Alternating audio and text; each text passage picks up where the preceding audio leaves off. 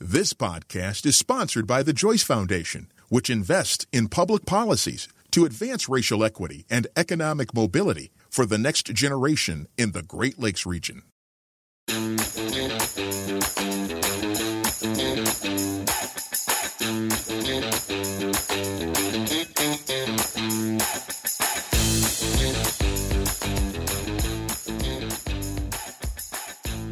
Good morning. This is Annalise Frank with Crane's Detroit Business. We're here on Mackinac Island on kind of a gray Tuesday morning. We're here with Mayor Mike Duggan. Thanks for coming on. Well, thanks for having me. So I've got a couple questions for you this morning. The first thing I wanted to ask about was sort of this mysterious occurrence that happened in Southwest Detroit just over a week ago. The concrete, came up about 8 feet over there, and experts have said they're not sure what's going on. What's the latest that you've heard on that incident, and what are your thoughts on what happened there? I think we have a very good idea what happened, but we're going to let the final reports come out. But this is the second time in 3 years that we've had a major soil issue in Southwest Detroit. Remember, a couple of years ago, you had a good chunk of soil fall into the Detroit River. And what we're finding is that there are areas in Southwest Detroit where the soil is particularly vulnerable. When a good deal of weight is put in an area, it causes shifting. And so we had to do a couple things. One is, I think what DTE and the city DPW group did and the Great Lakes Water Authority group did in this case was outstanding. They sealed it off. They protected the gas mains. And certainly there was a major gas main running through there that served a number of industrial customers that was a concern when the ground started shifting, and DTE shut it down to make sure there was no risk to anybody. But my issue is going to be, once we're past this, and in the last 2 or 3 days, the ground stopped shifting. But this may happen again, and we need to do some type of geologic review and maybe change some ordinances relative to weight, storage, and the like in the Southwest Detroit area. And that's going to be coming forward in the next few weeks.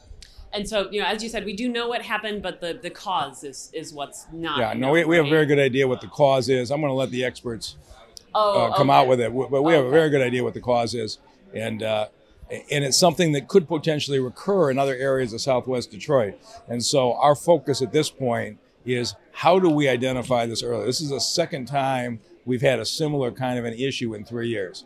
And so we're not just fixing this one, but we're trying to come up with a way to predict where it might happen again. Okay. And it seems like you're drawing a connection in terms of you mentioned storage and weight. There's a scrap metal facility right near there. Yeah, I'm going to let them come through with that, but you need a combination. I'm not the expert, but I spent a fair amount of time out there with soft soil, a lot of concentrated pressure. When we went back and looked at what happened on the riverfront, it was that combination, and I wouldn't be surprised to see it be that combination again. And I think there may be other places in Southwest Detroit where that combination could occur in the future. So we're really focused on what exactly caused this. I've been out there, they're drilling 100 feet down, really understanding everything about the soil conditions and trying to figure out where else those soil conditions exist and where else we're at risk. Okay. All right. And then I wanted to ask you about another topic you guys have been working on. So a couple weeks ago, after there were FBI raids publicized at City Hall at 2 council members' homes, you came out and said that you wanted to take a look at how Detroit did municipal towing, and you asked your police chief, Chief White, to take a look at that and come back with a plan. How has that been going? Yeah, so I met with the chief and the whole department last week, and they've done a great deal of work, and we'll have it finalized in the next couple of weeks. But there's no question, it's just inexplicable that in 2011, this city picked towers and gave them permits without a competitive bidding process and without clear policies on who got what in what rotations.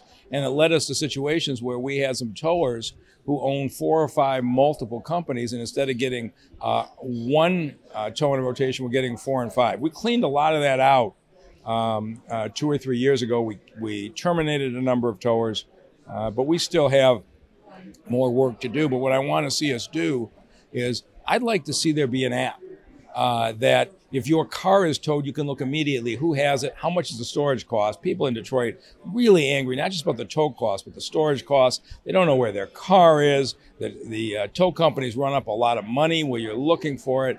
We need to make that whole system transparent. So we're really focused on going to a system where everybody can see who got what tow, everybody can see how much they charge. The storage is regulated. There's pictures before and after. And everybody can go on an app and see where their car is. And that's where we're headed. Okay. Is that something you just are thinking about or planning on rolling out the app? No, it's going to go in phases. The app is going to take some work, but the first phase of getting every single tower on a binding contract with transparency and reporting requirements. Of course, the towers have been fighting that. Council President Brenda Jones has been pushing that ordinance since July, and the towers have been fighting any kind of transparency. This is the kind of nonsense that's been going on in the city for too long. And so I think elements of Council President Jones's ordinance need to pass along with a competitive award for towers based on their qualifications and performance. This podcast is sponsored by the Joyce Foundation, which invests in public policies to advance racial equity and economic mobility for the next generation in the Great Lakes region. You mentioned the towers that have been, pushing against this. There's about a dozen in the Detroit Towers Association, and they have, sort of come out and said they're frustrated with some of the things your administration has been saying, kind of, in their words, painting towers with a broad brush of corruption. What are your thoughts on that? I wasn't the one that issued the search warrants, and this is now, the second time in 3 years the feds have been in on these criminal investigations on towing in Detroit. Before, it was more focused on the Board of Police Commissioners. Now it appears to be focused elsewhere, but it's ridiculous. The towers in this city have not been selected by a competitive process, and they need to, and we're going to clean it up. Okay, all right.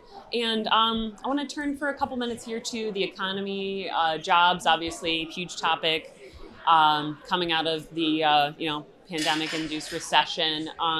So let's talk specifically about middle-income jobs. Obviously, very necessary for more Detroiters to reach the middle class. What is your administration doing in that realm? Yeah, well, and last night, and this is what's so great about this conference, I sat with a manufacturing company with 100 jobs looking between us and Ohio, and I think we got a framework for an agreement. You look at the number of jobs that have come back to the city in the Jeep plant, Ford, what they're doing with 5,000 jobs coming to the train station, General Motors.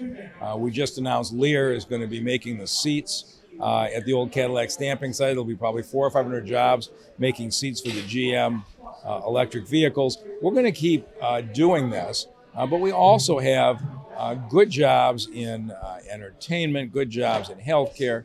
And at the moment, our issue is just the opposite. We've got more good jobs when we have people to fill them. And that's what Nicole Sherrod Freeman and Detroit at Work are doing right now. Is the complaint I'm getting is not so much I can't find a good job. It's from businesses saying I need to fill my jobs today. And that's what we're working hard at. And that's Detroit at Work, right? Detroit at Work's got 8 centers, and we just put in a rapid response to people facing eviction and saying, look, we can get you placed into these good-paying jobs quickly. We'll help you with your back rent so that you're not evicted. We'll get you a lawyer to keep you in the house, but then get you into a good-paying job so you can pay the rent going forward because we're trying to keep everybody in their houses. All of these things fit together, and Detroit at Work is at the center of much of it.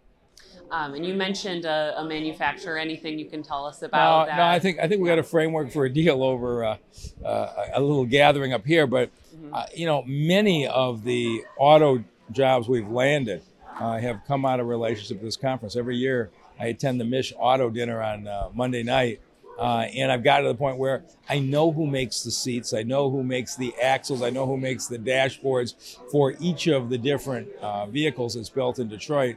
And GM and Ford and Stellantis have all been phenomenal about saying to me, we're about to award a new contract for dashboards to this company. In many cases, they let me know before they let the supplier know so that I can go pitch them with the site. And sometimes our sites work and sometimes our sites don't work. They're normally on a very fast timeline. But I can't say enough about the auto manufacturers and their commitment to Detroit. Can you give us any examples of deals that have been started over previous Mackinac dinners, conversations, that sort of Really, thing? all of these things. Ray Scott, I really spent time with up here, who owns or who manages and runs Lear Corporation.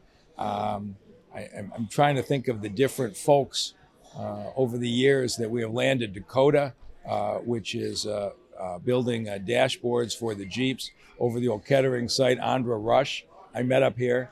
But when you're at this conference, and of course I spent a lot of time with Mark Royce last night, and Mark Stewart at what was then FCA, what's now Stellantis in the past, but you get a chance to get to know each other a lot better. And when it comes down to crunch time and your site developer is saying, I got this site in Illinois, I got this site in Indiana, I got this site in Detroit, here's our obstacles, they can pick up the phone and call me and know, I'll tell them, I can't solve that, I'm sorry, or give me 30 days and this one I can solve. And we've got that kind of relationship now where all of the manufacturers know, I'll give them an immediate, truthful answer, whether I can make that site work or not. And they're doing a great job of giving Detroit first shot at everything. And then I've got one last question for you. So last, obviously the election is coming up. Last week you had mentioned that you do not plan to debate your competitor, Anthony Adams, and I think you were pretty clear on why that was. You talked about his rhetoric. For people who want to hear from you in a large-scale forum, do you have any plans to appear in any sort of town hall or anything like that? I am probably available for questions 3, 4, 5 times a week, as I am here, for any question. I'm at meetings throughout the community, but I'm not running just to run the city better. I'm trying to change politics in Detroit. And politics in the city has been an us versus them divisive exercise, and took a big step in 2013, took a big step in 2017.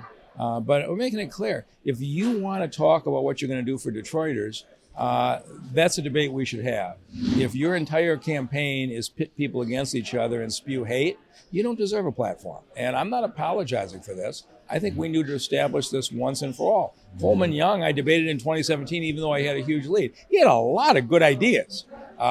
This last time, there's no ideas. It's just pure hate. And I'm not giving a platform to hate, and I don't care who criticizes me for it.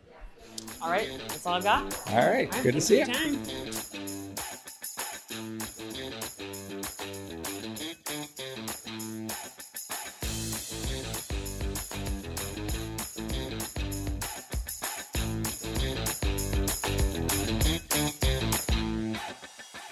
This podcast is sponsored by the Joyce Foundation, which invests in public policies to advance racial equity and economic mobility for the next generation in the Great Lakes region.